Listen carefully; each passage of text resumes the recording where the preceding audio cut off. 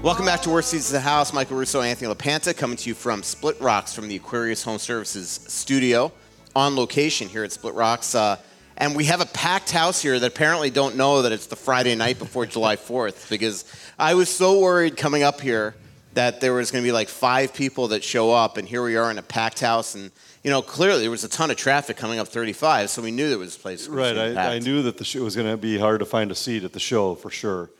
Yeah, I was a little worried there for a minute. I know. Yeah, first of all, there's no way you were worried. You did call me to let me know there was a chance you'd be late, but the chance of you being worried is 0 because you don't worry about anything. I was concerned you'd be worried. All right, so I was worried because at 6 o'clock I texted your wife and I said, "Hey, just remind Anthony that he has a podcast tonight. You know, you just got to double check Brandon because you never know if he's going to remember." So she writes back at 6:10. I'll tell him. He's cutting down a tree in the backyard right now, 50 minutes ago. Yeah. Yeah. I got done about 6:20, jumped in the shower, and then came up here. Unreal. And I'm surprised you didn't have time to stop at Starbucks. That was a debatable stop, and then I was glad I didn't when I hit the traffic for a bit on the way up here. That would have been tough. If I had walked in late with a Starbucks, it would have been tough. Yeah. And, of course, Anthony, right on time, 6:59, walks in here to the podcast. So, as usual, don't doubt Anthony's timeliness. Again, thank you all for coming out. I honestly was genuinely worried on a Friday night. There was somebody in the room that bet against me. I hope you're buying dinner at your table because. Yeah. Well, thanks for everybody better than that by now. For coming out. We have T-shirts up here. What are you drinking? So it was it was a cold brew, but then I finished it and I poured water in it. Now it's coffee flavored water. Ugh. You don't want to let any of the extra coffee go off. Come on in, Brian. So, Brian's still sheepish. Brian and I played golf together this week, and I think he's a little sheepish about his game, so I'm surprised. Actually, I'm good to see you're upright, because I really thought we were going to have to call the paramedics at the end of that round. Yeah. Brian walked 15 holes of the round of golf, I think. Nice. Crapped out. Come on in. Yeah, you guys were tailgating in the parking lot. You can interrupt the podcast. Thanks for everybody coming out. We have T-shirts up here if you ask questions. We'll be doing a drawing at the end of the show to give out a handful of them as well. Our next live show, and hopefully everybody listening at this will come on out to this, is Thursday night, July 6th at Elsie's in Northeast Minneapolis. Plenty of parking, and it's going to be an outstanding show. So as you know, on Friday and Saturday, the Wild are going to be hosting the Crazy Game of Hockey. It's named after the Crazy Game of Poker by the band OAR, one of my favorite bands. They have this charity game, a weekend going on, where not only do they have the incredible concert with OAR and Corey Wong over at the Armory, but they're going to have a VIP event at Pantasia's in downtown Minneapolis, and then also on Saturday, the charity hockey game down at Tria. Well, on Thursday night, we're going to have a bunch of celebrities and guests from those that weekend that are playing in the game come out to Elsie's. And right now, one confirmed guest that is coaching in the game is Eric Stolhansky, the actor-comedian from Super Troopers, Beer Fest, Quasi. He's from Minneapolis, and he's coming on up for the game, and he's going to be coming on out.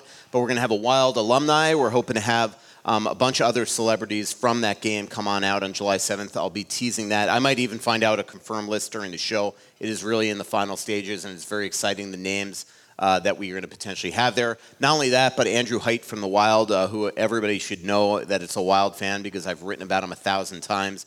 Whitey, we call him. He's their director of team services. He's going to be coming on out with ticket giveaways and merchandise giveaways as well for the Minnesota Wild. So come on out to Elsie's on Thursday night at 7, and it'll be an absolute blast. Are you looking forward? I assume that you have some. Oh, no, we're going to Europe. We're going to Europe.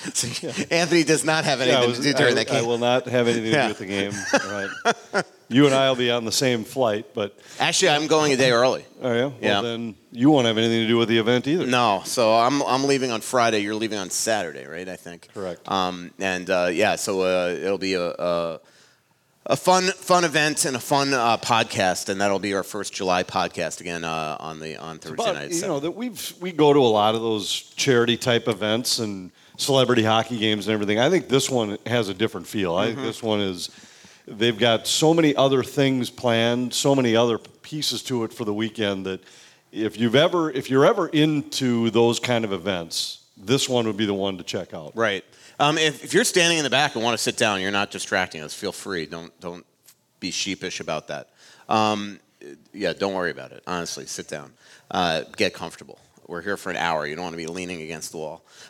Okay, Especially that wall. It looks like it could fall down. And the chance of the one person leaning against it falling back right now is probably good. Well, at least we know that Brian couldn't make a face print on it like he did on the window in Budapest last year. Oh, that was great. That was the first day. Yeah. First day of our trip last year, one of the people here might have walked into a glass window. And left a face print on the glass window. Oh, man, that was funny. So how much are you looking forward? A week we're going to be in Sicily. How crazy is that? I'm really excited about it. Really excited about it. I've always wanted to go. I did a little checking into the cities we're going to visit. It's going to be an awesome trip, and I can't wait to get there. I know you have family roots going back there, same with me, and I'm excited about it. Yeah, I was talking to somebody with the NHL that's Italian, and he said that his dad is from northern Italy and had always a disdain for anybody in southern Italy, and he went to Sicily a couple years ago, and he came back and told his dad, "You got it all wrong." That it is an incredible place, incredible people, all that stuff. So that'll be a blast. All right, let's talk about the Wild right now. Where to start with them? Let's start with the draft. Obviously, no trades, but there was really no trades league-wide. It was very clear. That surprised me. It was unbelievable. We had talked about it the week before, where I really felt like this year there might be a lot of jockeying. In fact, I think we were guessing at how many of the Wild's picks in rounds 2 through 7 they would actually make or trade, and I thought the majority would be, hey, we'll package these 3 picks to move up. There was none of that. There was none of it league-wide. I wonder if it was just because the draft was so deep that everybody had, I got 6 guys I like at this spot, so it's not worth it to me to try to move up. That's exactly what happened, and all the GMs talked about is that when they got to their pick, their guy was there, and they didn't want to move up, move back. It was very clear that the Wild were trying to move up for a while, and couldn't. I think my guess is that they were trying to get Oliver Moore. Clearly, the Blackhawks took him. What a draft they had, getting Connor Bedard and Oliver Moore in the first round. Then it got to 21. I think they had Gabe Perreault first on their list, but he is an undersized winger, as unbelievably skilled as he is. Not a great skater, and they went position specific, and the next center on their list was Stramel. And I think the thing with Charlie Stramel is the size is what sold him. I know that Bill Guerin pretty much gave an edict to the scouts that we got to get some centers in this draft, and size would be preferable. They got the Kumpelainen kid there at the first pick on the second round, and then, the last pick of the second round, they get Riley Height, not related to Andrew Height, different spelling, not related to prospect Hunter Haight. That'll be a fun line if you have Height, Haight, and Height right, on the line. I would actually kill for that just to watch Anthony try to delve through. There's bigger challenges. Yeah. There's some other names coming up in the system that aren't exactly going to roll off the tongue. We talked about this last week a little bit, and we had listened to Judd Brackett talk before the draft, and I think I brought it up on last week's show that one of the things that I thought was interesting was he gave a little bit of a sneak peek to that this year they were going to draft position specific or be willing to. And so many times in drafts in any sport, you always hear guys say it's the best available. You take the best guy on the board, and then they'll always tell you afterward that we had this guy 15 spots higher than shocked he was available. But I thought it was interesting that before the draft, he said, we're going in looking for centers and size, and that I think it followed through that way and it carried through. But that was kind of interesting that he was willing to share that the week before. Yes. And the thing is that like Judd and Bill Guerin admitted, it's not often that you ever get them admitting that they actually skipped somebody on their list to go take a player. But the one thing I will say is this was not Bill Guerin flexing his muscle and forcing his director of amateur scouting to take a player that he didn't want. The Wild have liked Stramel all year long. They loved him going into a draft where, going into this into his college year, there were a lot of people that thought this kid would go top 10, top 15. Obviously had a very tough year his first year getting at University of Wisconsin. But a lot of that, there's lots of reasons for that. One, the team sucked. Absolutely brutal, and that affected him, clearly. The other thing is, like 2 years ago, he lost his father. So he's got a lot of stuff going on in his life personally. And then obviously the team I think that you have to take that context into the year that he had. But if you look at him the last couple years in playing internationally, playing in the program, this is a good player that they're hoping that one could bring some physicality. Now, I talked to Marco Sicchi the other day, and he looks at him more as an offensive support guy. So the hope is that he'll find that offense, and at a minimum, he's going to be a third-line center, which is what you would get at 21. That is the tradition. But if he finds that offense, he maybe get the top 6 center there. Yeah, I was curious after they had picked him, and I hadn't heard his name mentioned much heading into the draft. So I went back and looked at last year, right after the draft, there were articles written about first guess at next year's draft class. And I don't even remember who wrote the article, but at that time he was projected to be a top 10 guy. And so that did follow through. That isn't just a team saying, like, we had this guy rated much higher than what our pick slot was. I think it'll be interesting to see. I don't know much about him, and I didn't watch him play much. I did talk to a few people that I know that covered college hockey a lot more closely than I did about what they saw in him last year, and they said, well, one of the series against Minnesota, he spent the whole series in the penalty box. So I actually was at that game. Were you? Yeah. And they said, so it's hard to tell, but they spoke more highly of him than what some of the statistics would say. Yeah. And the one thing that I always say is, like, give the kid a chance. Like, there was so much, I don't even know how to, like, this is the worst I've ever seen in terms of reaction to a pick via Twitter that I've ever seen in terms of negativity. And I don't know if it's because you're not one to just throw negativity around. This was unbelievable, Anthony. I know you don't pay attention to this, but like in 2011, there were a lot of Wild fans that were pissed off they didn't take Duncan Siemens and they took Jonas Brodin instead. Let's give the kid a chance here and see what happens to him. I think there was a lot of people that were I think there's multiple reasons for this. One, a lot of Wild fans really were hoping for Oliver Moore. You can't just snap your finger and move up. Like, I love the people like, well, they just could have moved up. Yeah, I mean, that just doesn't happen. You think Bill Guerin didn't try? The other thing is, I think it has to do with the Badgers. Yeah, maybe. I think it just has to do with the lack of numbers. I think everybody just assumes that this team has been searching for scoring for 20 years. There was a guy that was a bigger scorer available, and we ended up taking a different player. And, think about how many years that's been the case. There was talk even last year or 2 years ago, should they take Cole Caulfield? The year they took Joel Eriksson-Ek, it was Brock Besser. I mean, almost every year there's been somebody who statistically looks like the shinier object, and they've gone the other way, and in many cases wound up with a better all-around player. This kid is an athlete, though, top 5 in 5 categories at the Combine, and not just strength things. I know there were some Wild fans pissed off that they didn't take the Swede David Edstrom but he went 32 to Vegas, and there were 3 centers taken after Stramel before him.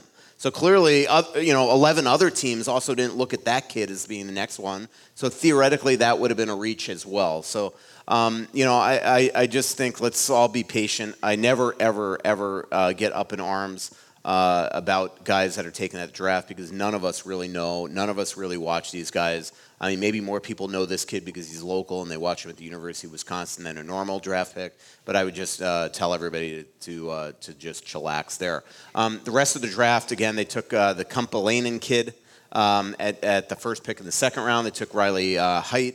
They took a kid named Kalen Parker, defenseman. They took Jimmy Clark, the kid from Edina, as well.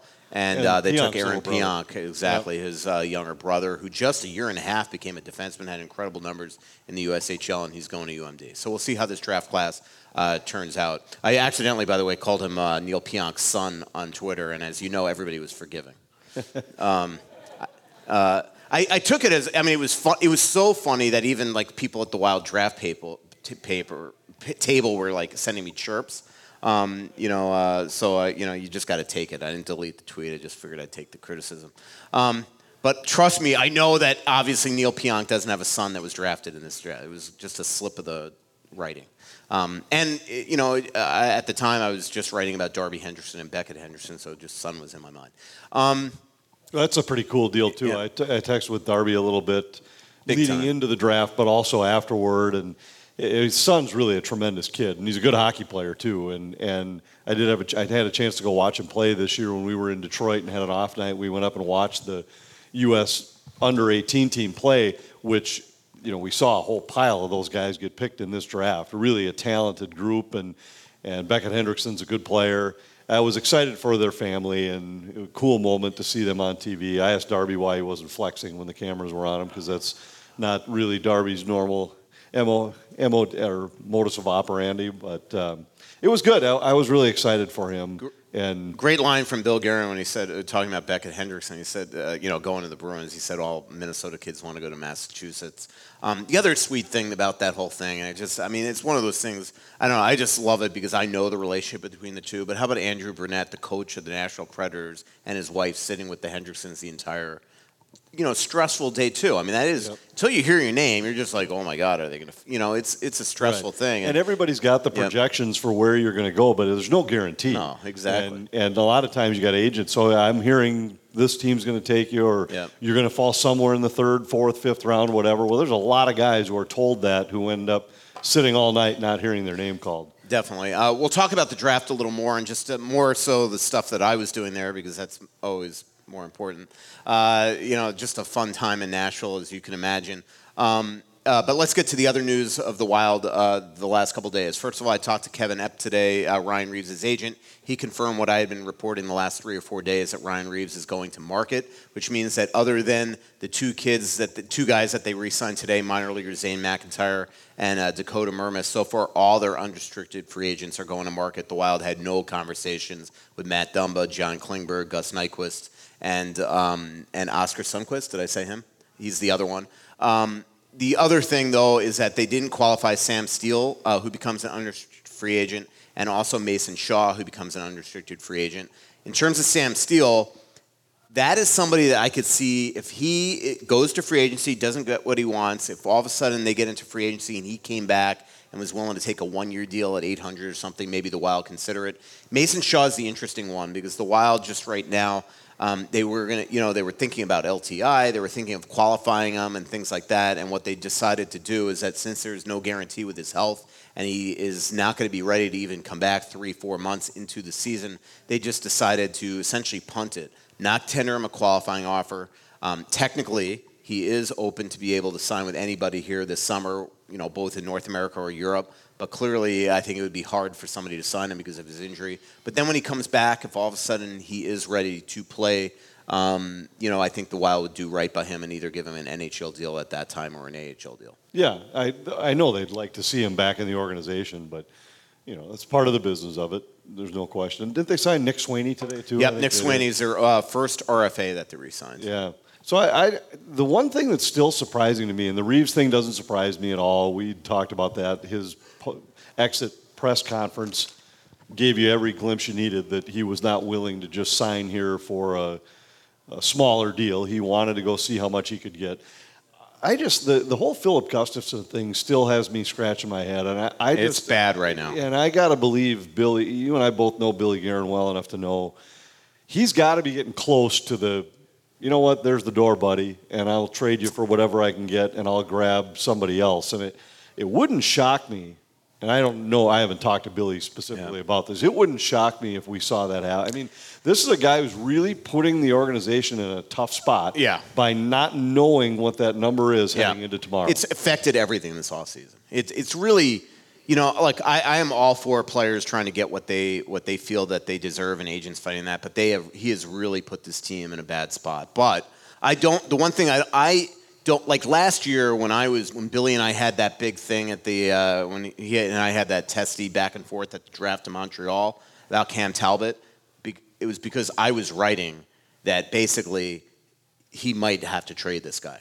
That this is BS, and then eventually he did. This one I don't sense it just because of the arbitration lever that both sides can pull, and that's where I think I think that's what's going to happen here. If they don't get a deal done in the next 5 days, on July 5th, either Gustafson's going to choose arbitration, which then the Wild could choose a 1 or 2 year award, or if he doesn't choose arbitration on July 5th, then on July 6th, The Wild could bring him to arbitration, and they could choose a 1 or 2 year award, and then they have time to negotiate the contract up until a potential arb date where you know you're going to get it done. And that, to me, if the Wild are convinced that his arb number would be in what they're willing to pay, which would be in the low threes, I think that they'll just be fine with that, take him to a 1 or 2 year deal and get it. I don't think he's at a point where he's going to trade him. But to your point, Billy's got to be just pissed. I mean, sorry for the kids in the back. Brandon. Sorry for the kids in the back. And sorry for Brandon. I just added 20 minutes to his day tomorrow.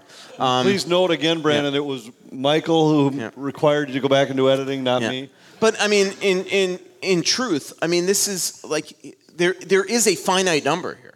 And both sides know it. And Gustafson knows it. His agent knows it. And I haven't talked to Gus about this either, other than the day after the season was over. But I hate when and I'm with you, players get the best deal you can get. Mm-hmm.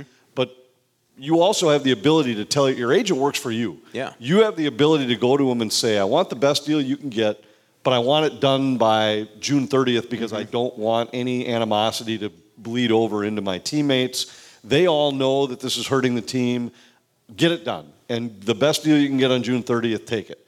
Or, look, I know that they're limited for numbers, so let's just take this and go.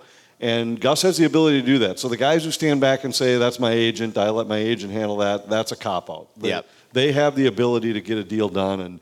And I do think there are times where this carries over into a season, inside a room. Yeah. With team chemistry and everything. And again, I've covered this league for a long time. I get it. There's always negotiations to go on with any restricted free agent. But this one, we know the number. They have $7.2 million to get 3 guys done and add to their team. That is Gustafson, who's going to get half that.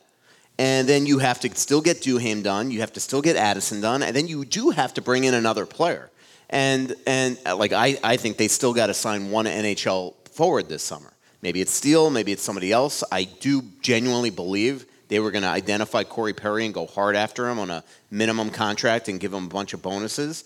And now he just got his rights traded to Chicago, and they re-signed him at a 1 year deal at $4 million. But by the way, again, to the parents in the back, I apologize for the F-bomb. I'm just looking at these 2 innocent kids back. I know you've never heard the word. Right. They've for sure never said it. Yeah. So, to me, they can't even sign Dewey yet until they know that number. I think technically on July 1, I could see them sign 2-way guys, but not sign, partially because of this, a NHL player tomorrow. To a one-way contract because of this very reason, because they need to know his number before they can lock in Dewey at his number, and then make probably Kalen Addison take his QO at $850, and then sign a player. And it has affected the summer. It has totally hamstrung what Bill Guerin has had the ability to do, not only this month but in the next couple days. Yeah, without a doubt. Next up. What's next on the list? So we talked Dakota Mermis is re-signed. I think he's going to be the Iowa captain. I made for the first time ever. I prepped. I didn't really prep. I just made a list. You should share the list with me next time. Yeah, I know. Mention Steele. Mention Stahl. This thing it must be a typo. I have no idea what this means. I don't think they're going to sign Stahl. Yeah, Steele. Shaw. That's who I meant. Okay. The rest of the summer is going to be, I think, slow. I think they're going to wait and go bargain shopping, things like that. I think they're going to let everything kind of the dust settle the next couple days, let people make some mistakes, then have some players sweat, and maybe you can get some bargains. Yeah, this is an interesting free agency year, though. Anyway, out of all the years to have no money, this is a good one. Yeah. Because there really isn't much out there. As you look around the league, I don't think there's bargains to be had for guys that are going to make an impact in the NHL. So maybe this is a good year to be the team waiting till July 5th to make your deals and sign guys that are left over. Right. And I realized what my typo was. I'll just say that the Wild are extremely close to hiring their assistant coach, and that'll happen in the next couple of days, I believe, maybe even on... Yeah, Billy said it the other night. I know who it is. I can't tell you. Yeah, and I know who it is, and I can't tell you either. But I will tell you that this person will run the power play. He's run really good power plays in the last couple of years, is a youngish coach, and played at a high level professionally, and has coached the last couple, 4 or 5 years in the National Hockey League. So that'll happen in the next couple of days as well.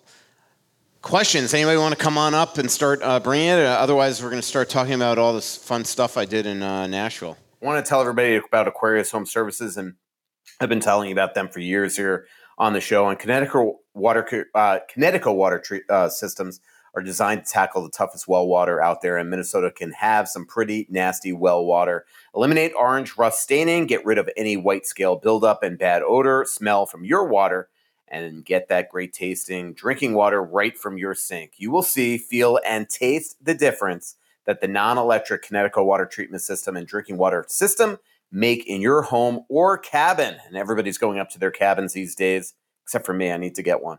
My friends over at Aquarius Home Services Connecticut offer a free water analysis. Aquarius believes in earning the right to be recommended. Just give them a ring and they'll come out and do your free water analysis today. They're just a click away at AquariusHomeservices.com.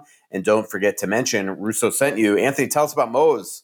Well, Moe's, as we talked throughout the hockey season, a great place to go while you're there for a hockey game. Right at Fogarty Arena, the ice house there is a terrific spot to watch hockey, but it's also a great place to watch hockey on TV by heading into Moe's.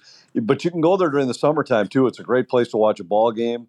If you're out at a Little League park or a softball park when your game is over, stop into Moe's for a great dinner on the way home.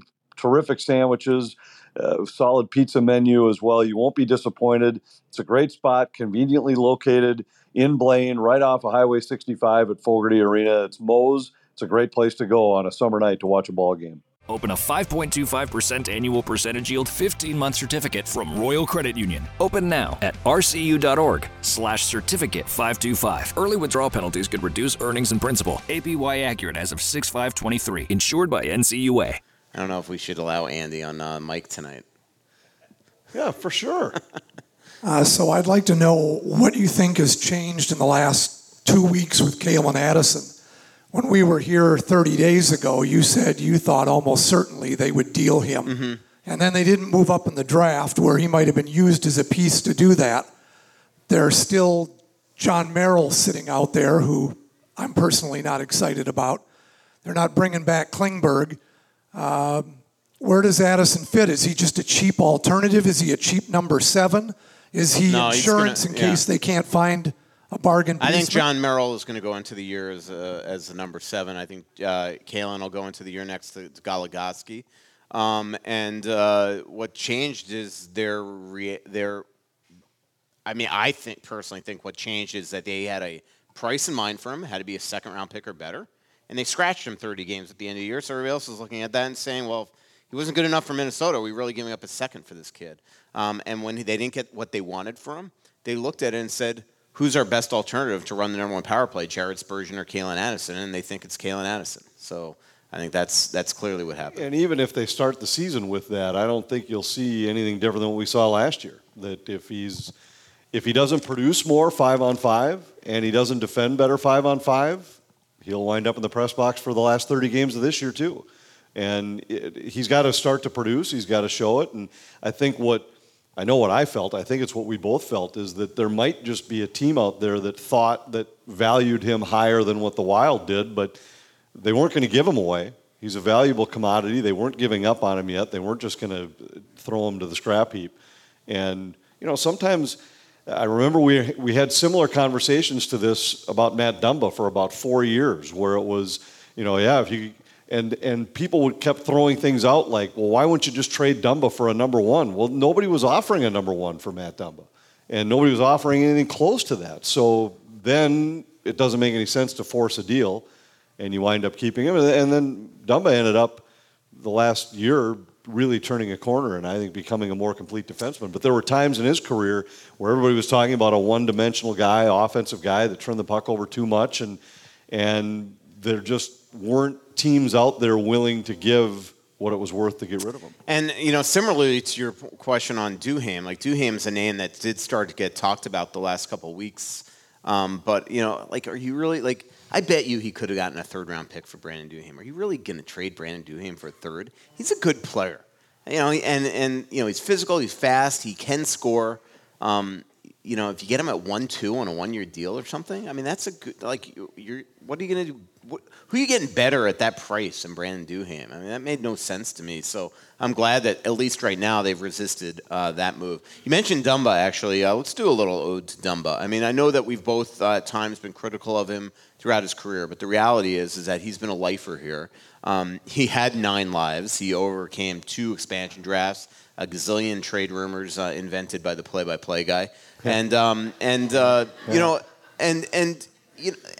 a good citizen, a really good citizen in this, in terms of philanthropy. I mean, pulling over to help people stranded on the side of the road. All sorts of stuff, and a well-liked teammate. Everybody inside the room loved him, and he was a leader. He was the energy guy. He was a lightning rod for criticism at times, for sure. And Dean Evison would be the first guy to tell you that. There were times this year he might have set world records for turnovers, and he wound up in a press box because of it a couple times. But boy, turned out to be just a high-quality guy, and think about how long he was a part of this organization. Mm-hmm. And I know he was sad. He knew it was over when the season ended, but he'll be a tough guy to watch in another uniform whenever the Wild cross paths with him. Yep. Question. Speaking of Dumba, 2 questions. Dumba, where do you think he goes in term and money? And then the other one is, what do you think of the buyouts today, specifically Duchesne? Trotz came out of the gates firing today. No doubt. That was a surprising one. He's suddenly the best center on the open market. Wheeler, same thing, was bought out today. A couple other surprising ones, Yamamoto and players like that. In terms of Dumba, I think he's going to get paid $4.5 million probably. Carolina is one team that has shown that I think is interested. Edmonton makes sense. I think Carson Soucy's going to Vancouver, so he's out there. Maybe Seattle. I know Arizona has interest. Detroit might have interest. I think there's some teams. He's going to get paid. He's going to have his pick, and then it's going to be just. And there's some cities that have a natural tie for him. Edmonton, obviously, one of them, and the Arizona as well. I know he spends a lot of time down there. He loves to golf, and wouldn't be surprising if he wound up in a spot like that. Although it seems to me like he'd be the type of guy that would rather go somewhere where he thought he had a chance to win. No doubt. And I don't think that he would get excited playing in that building as much as it would make a lot of sense, and they could probably pay him. Right. It is going to be interesting what's going to happen there. I could tell you one thing. Winnipeg has long had interest in him. Is he going to go up there? I don't know. But Winnipeg has had long interest in him, and he might consider that. I mean, it's freaking an hour and a half to Calgary from there to see his family. How about the return Winnipeg got in the Pierre-Luc Dubois? Really good. A ridiculous amount in return. Absolutely, yeah. I think you and I both are in agreement of what we think of that guy. $8.5 million for a 63-point guy that doesn't have a heartbeat. Right. I mean, it's just. My heart palpitates more than his heart plays during a game every time a Wild fan asks me if they should go out and get him. I'm just not the biggest fan of him. No. I'll probably regret that. And it'll be interesting to see where Wheeler ends up. He went through a lot of different phases during his time in Winnipeg, where he was looked at as a good guy in the community, had good relationships with the media for a while. Then all of a sudden he was a contentious guy, and he felt a lot of heat when the team didn't play well. It really has had a tremendous career. I know there were some people saying, would anybody have interest in Wheeler around here? And there's no way the numbers work. But the Duchesne one is interesting too, because I think there's probably some similarities there to the buyouts that happened here, in that you got a guy who's been throughout his career, been a high point but less than dependable type player, and a guy that has been an underachiever largely. I know when he was in Colorado, they were talking about how he was going to be he might be the most skilled out of the bunch, out of all the guys that they still have. And there's a reason why he's the guy that's been bouncing around and now bought out. Barry Trotz clearly has an idea of what type of team he wants to be, and Matt Duchene's not it. Yeah. Question from the crowd here, and Wild Road Tripper will love this one. What are the best road trips next season? Have you had a chance to look at the schedule yet? Yeah. There's a few. There's it depends. There's a couple of the good ones are back-to-backs, which is unfortunate. The Florida-Tampa swing is back-to-back, so it's Tampa. How about Vegas on Florida. Super Bowl Sunday? That's a pretty good one. Yeah, and we go Vegas to Phoenix, and where we're in Vegas on Super Bowl Sunday, which that could be fun, and we're off the day before because we play a home game, I think against Pittsburgh here on a Friday night, and then have Saturday off and. Saturday and Sunday off, with Sunday being Super Bowl, but we play in Vegas on the Monday. Yeah. That one's good. There's a Western Canadian trip that's, I think, 5 cities late in the year. So it goes Chicago, Colorado, then Vegas, San Jose, L.A. Oh, no, the Western Canadian. I thought there was there's one in December that goes Calgary, Vancouver, Edmonton, Seattle. That's the one I was thinking. Yeah. That one. The one I like is, I'm not on the trip, is Tampa, Florida, Carolina. That's always a good one. New York, Buffalo. Philly, Washington, Jersey. That'll be a fun one. Pittsburgh and Boston is a back-to-back, Yep. I know. So, there's some good ones. And we only go to Dallas once, which is disappointing. I would disagree. I love Dallas. Not for the team, it isn't. No. I just love. We're talking about road trips, not opponents. So am I. Yeah, and I love going to Dallas. I love the area. Yeah. There is a Winnipeg, Edmonton, Seattle one. I don't know if that's the one No, you're that talking was about. it was the first one you mentioned. What's your this is Wild Road Tripper on Twitter. He's been traveling with his beautiful missus back there forever, going on road trips. What's the ones that you're picking out this year? My missus just retired today. Oh, nice! Congratulations. Yeah. 32 years in community education. That's awesome. Oh, nice. Congrats. Tell me that you're going to do something cooler than just go on wild road trips. We're going nice. To Sweden, and then we're going Sweden. Then we're going to Italy. Oh, very cool. Naples. Yep. And then maybe a day trip down to Messina. Nice. Take the ferry across from Reggio to Calabria. Nice. Very cool. The road trips that we're doing this year, as far as I know, my wife really wants to do Toronto, Montreal. I'm on that October. one. That's the first one, right? That's the first one. Yeah. Will we see you That's a in good Union one. Station, Toronto, in the first class lounge? In the what? Say it again. In Union Station, Toronto? I will. Well, Toronto to Montreal, probably. I would think I'd fly. We do have 2 off days though, so I'm kind of wondering if Maybe the we team go stays in Toronto after the game and then goes to Montreal the next day, because it's a Saturday game in Toronto and a Tuesday game in Montreal. If they do that, we should go up to Mont-Tremblant again. It's possible. There's a chance Margot's going to be on that trip. Yeah. Everybody There's enjoying also our another good trip that's St. Louis first, but then it's L.A. and Anaheim back to back, which I always recommend to fans that's a good one to take because it's only one flight and you could catch a couple games while you're there. What's the other ones that you're doing? You said Stockholm. Yeah, Stockholm, of course. And we're thinking of the Florida turn. Okay, Joe's on that one. And then, how did Joe get that one?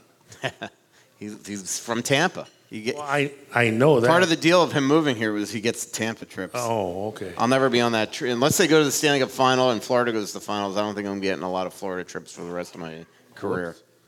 The second Nashville to St. Louis. I am on that one. 29, March 2. And then maybe the Chicago, Colorado, and Yep, he's on that one. And then it goes to California. California. Yeah. What's your question?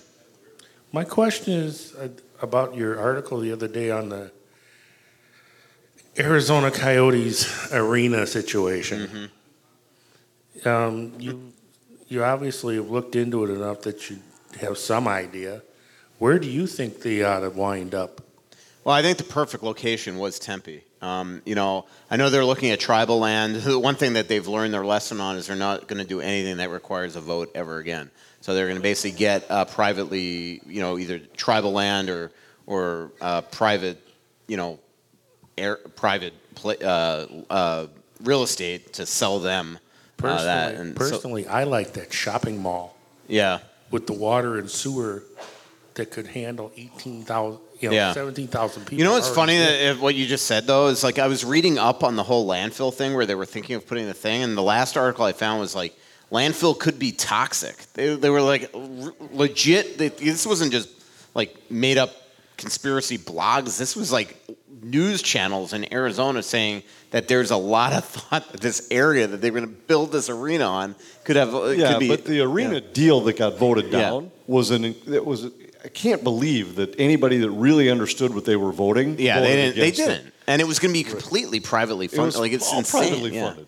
Yeah, Like I think I personally think that a lot of it has to do with just what some people down there think of the ownership of that team. Yeah. And so you still think they're going to get it done and stay in the I Phoenix personally area? think they're moving it to Salt Lake City. Yeah, I do. I think they're working their ass off to try to get this done. But I think they are. I think that Ryan Smith wants a team. The league is clearly looking at them as more than a backup plan, and he. But they don't want to burn up Houston because they think Yeah. Houston could be an expansion site. And I honestly think the next expansion cities will be. You're going to throw up when I tell you this. I think one's going to be Atlanta. Atlanta and Arizona. I think that if Arizona relocates to Salt Lake, I think in 4 or 5 years, if they get they're gone. So I can say if they get their shit together. Sorry, Brandon.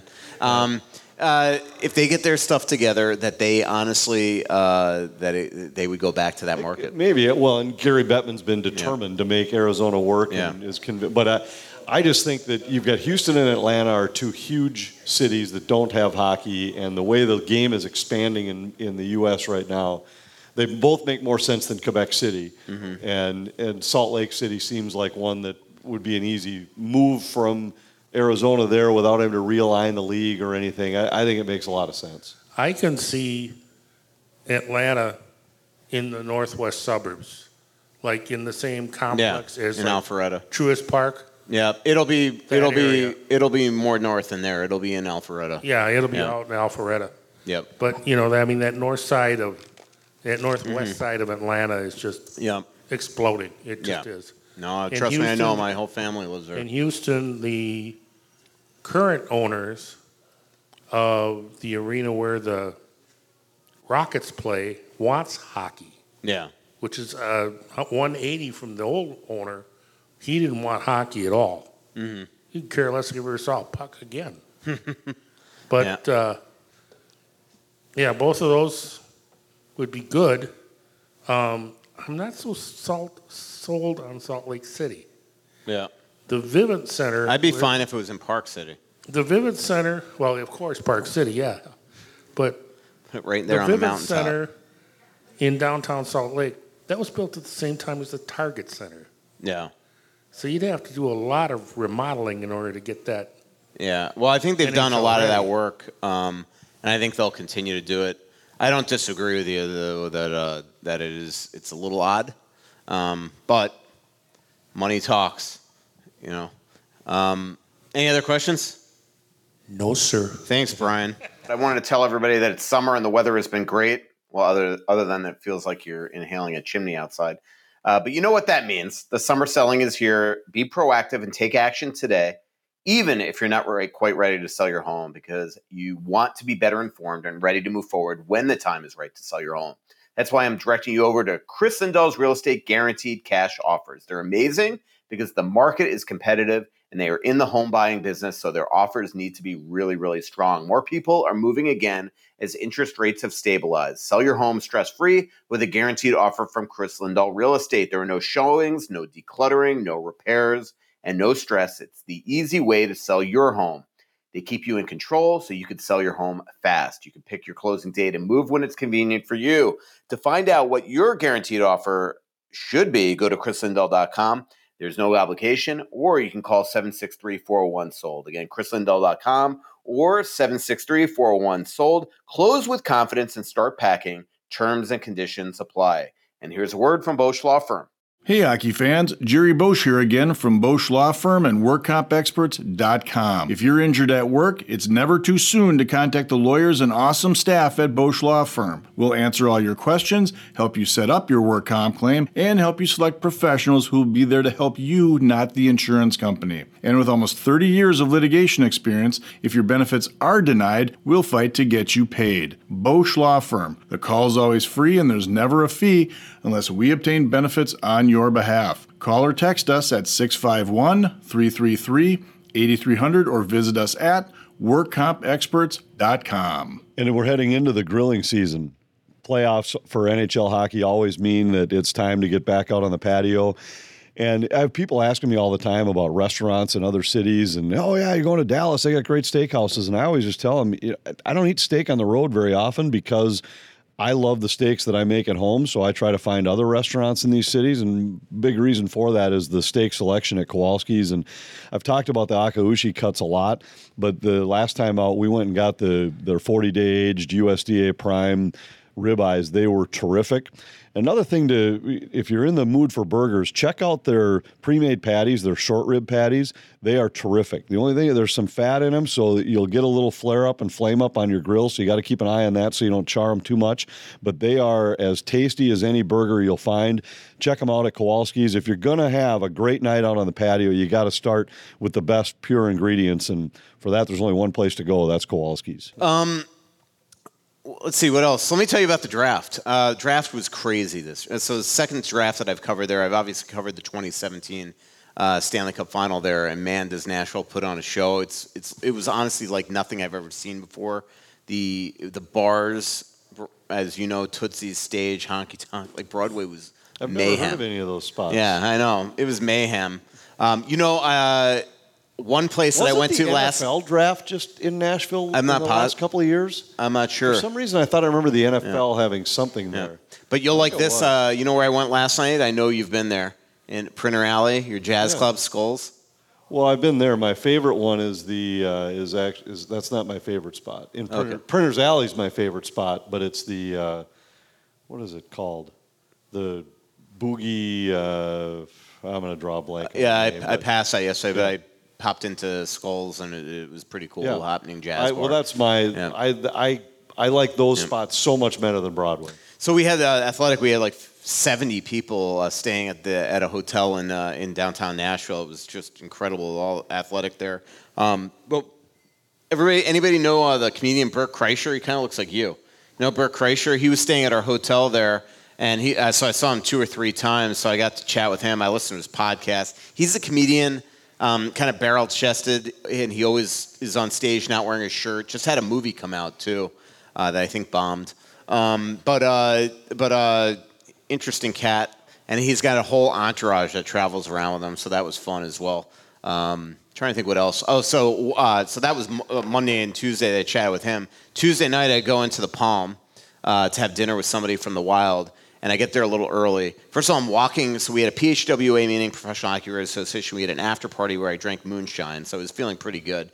I'm walking down to the Palm. I run into Stu Barnes and Jody Hull from the '96 Panthers. And Jody Hull on that team. No offense to any Panthers that are listening to this, and I know you all do. It was like my favorite Panther to deal with. I love that guy. And so it was the first time I saw him, like 20-something years. They own the Tri-City Americans. I go over, this is hilarious. I go over to the Palm, I walk in, I'm waiting for the people that I'm meeting, and first person I see at this booth is Coley Campbell. And I go up to him, start chatting with him, and all of a sudden I just hear this guy go, "You don't say hello to me?" So I'm like, so it's a 4-person booth, I'm talking to Coley, I hear, "You don't say hello to me," and I look down, it's Gary Bettman. Sitting right across from him, and I ignored him for like a minute with like my hip in his face, basically, and so that was embarrassing. And then of course I'm having dinner with this person from the Wild, and Bettman comes up at one point and just goes kissing ass to the media. So it was pretty funny. So I was just getting heckled all night from Bettman.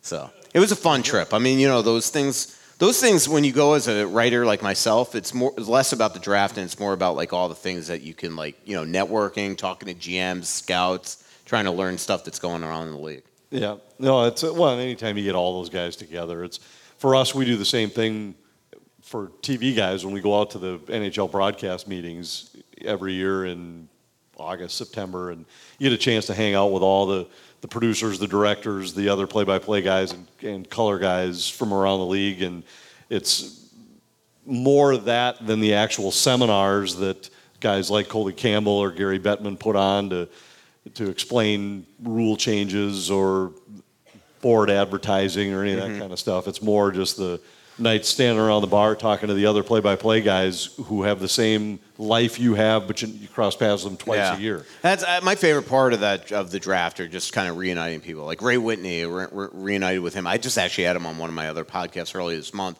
But seeing him in person for the first time in years in that arena, he scored the first ever goal in that arena in a 1-0 Florida Panthers win against Nashville in 1998. Still the best lead. It's the only good lead I've ever had. So it's 1-0 Panthers win, third period breakaway goal. It was the worst hockey game ever. Like if it was on Twitter, I would have just been railing on it all game if Twitter existed back then. So Whitney finally scores a breakaway goal early in the third period, and my lead that night was, if that didn't kill hockey in Nashville, nothing will. And I feel like I've never had a good lead since. So it was pretty funny. What do you think of what the Blackhawks did this draft? I mean, not only getting Bedard and Oliver Moore, but they make the trade for Taylor Hall to support Connor Bedard. I like the Taylor Hall and then trade. the Foligno deal. I'm telling you, I think that Foligno and Perry were two guys the Wild were going to look at. And they get them both at $4 million, way more than market value. But it's genius because at the deadline they're going to trade them both. Right. Like it's genius. The Hall addition, I think, makes a ton of sense. Yeah. Who better than to take a guy under his wing than a guy who's dealt with all the pressure? Won the Hart. And as a number 1 overall pick, though. Mm-hmm. And then also, yes, did go on and win the Hart. So he's had some success. He can still play. I think that one made a lot of sense. The other two guys, I mean, they're clearly just guys that they want to, if they have any impact on their up-and-coming guys right now as veteran guys, great. And both I would expect to be traded at the deadline and continue to allow them to rebuild their prospect. And I bet you the Wild would have done a sales pitch on trying to bring Perry here. I think that was Perry or Foligno to try to get him and sort of be in that replacement of Ryan Reeves. My gut says that Foligno probably would not have come because of just, you still, like Marcus is going into the last year of his deal. How do you handle that if they're together? But Perry would have made a lot of sense. I still think they're going to wind up extending Marcus. There's such an affinity that Bill Guerin has for him. And I think he'd want to stay here. And it'll be interesting what happens with the Wild the next couple of days, though. I think they're going to sign some two-way forwards. The one guy that keeps on just jumping out on the page to me that makes a lot of sense is Vinny Lettieri, because he's a right shot center and wing that scored a ton in the minors, has NHL experience, and fast, skilled, and somebody that could even maybe make the team out of camp. I just think that he adds a lot of depth. I think that they probably go after him tomorrow. Well, and the way he's done it over the last few years, he's signed deals that were bigger AHL numbers. I think he's like the highest paid AHL player in history. I think his number last year was like $550 guaranteed or something. It was a high number, but he'd be a guy that when you look at how many times Minnesota tapped the Iowa Wild last year for a guy, why not get a guy that has scored more to come up and give you a boost from that spot? I like the idea. I have no idea if it's possible or not. But Yep. Question. So does Taze stay in Chicago then? I don't think so. I don't think he's going to play. Kane's going to be the interesting where he goes. I think Taves is probably not. I think he's probably not playing. Question. Michael, for somebody who's as wired into the personnel around the league, general managers, coaches, minor league assistants, give us a candid assessment of how Billy and Judd are viewed around the league. Are they people they like dealing with? Are they people they don't like dealing with?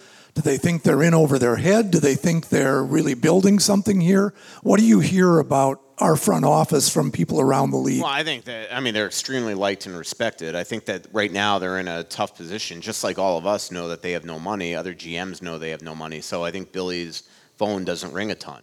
And I think that's torture for him. But there's just, people aren't wasting time because they know it's very hard to make deals here. But they, I think, know that when this team gets out of their cap hill, that really the sky's the limit. They are going to be extremely aggressive when they get out of this, because that was the plan. Like for Billy to go and sell to Craig Leopold that they were going to buy out Parisi and Suter, there had to be an end game here, and it just can't forever be, we're going to build and build. And like at some point you got to pounce. And so in 2 years, I mean, I guarantee you Billy's looking at that free agent list and trying to figure out who he can pluck from other teams. But in terms of respect level, I mean, Billy's loved by other GMs. And this is a less than scientific analysis, but nobody gets their back slapped more than Billy Guerin when he walks into an arena anywhere in the league. Yeah. Everywhere we go, people know him. He played for half the teams in the league, and everywhere he walks in, there's guys there slapping him on the back, shaking his hand, and it's everything from the equipment guy to the usher to the you name it. And Billy knows them all. And I mean, again, very few GMs would have gone up on that stage and thanked Tootsies for keeping everybody hydrated. I can tell you, I can name a couple GMs that definitely wouldn't do it. We're going to wrap up the show soon, so if you got any last call for questions, here we go. Don't be shy if you have questions. You drove all the way out here. I know somebody that drove from Mankato. So you put in an article and you said on the radio also, where does the Urov steam for center coming from? Because Judd Brackett told me that point blank that they think that he could be a center yesterday. He told me that yesterday.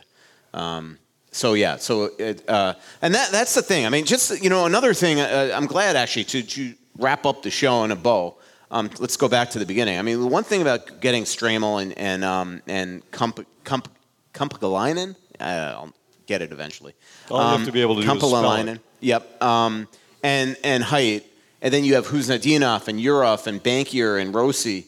They have now this sort of potpourri of different types of centers.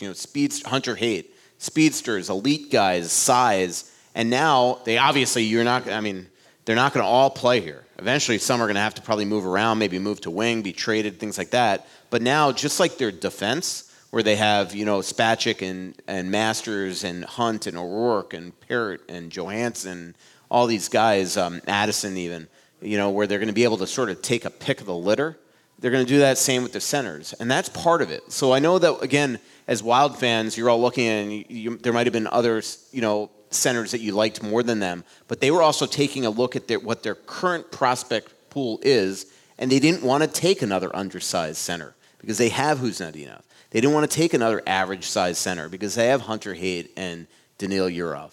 So they wanted to go size, and that's just the way they're doing it. And did they skip over maybe somebody on their list? Yeah, but I could tell you, as good as Gabe Perreault is, skill-wise, and it's shocking to me, by the way, that he's not a center because I covered his dad, and his dad's like the best face-off guy in history, Yannick Perreault.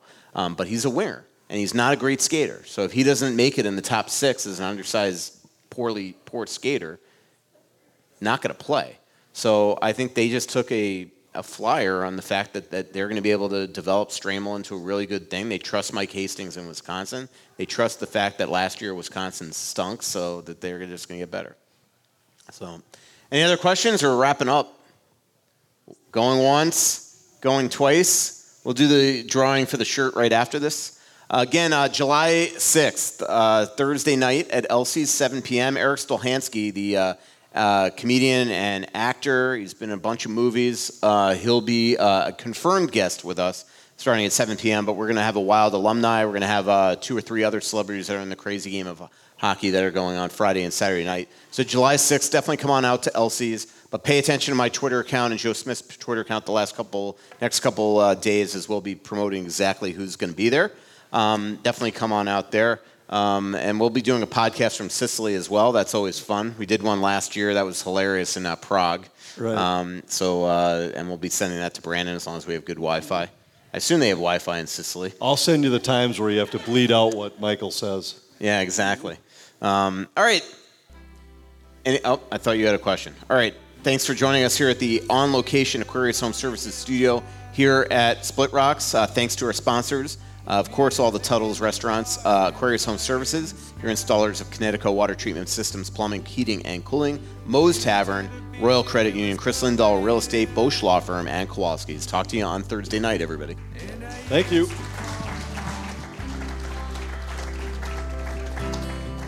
So much coming out, there's nothing going in.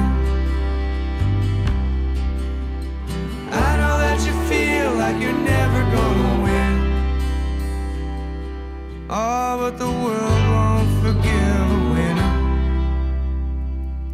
Please note again, Brandon, it was Michael who required you to go back and do editing, not me.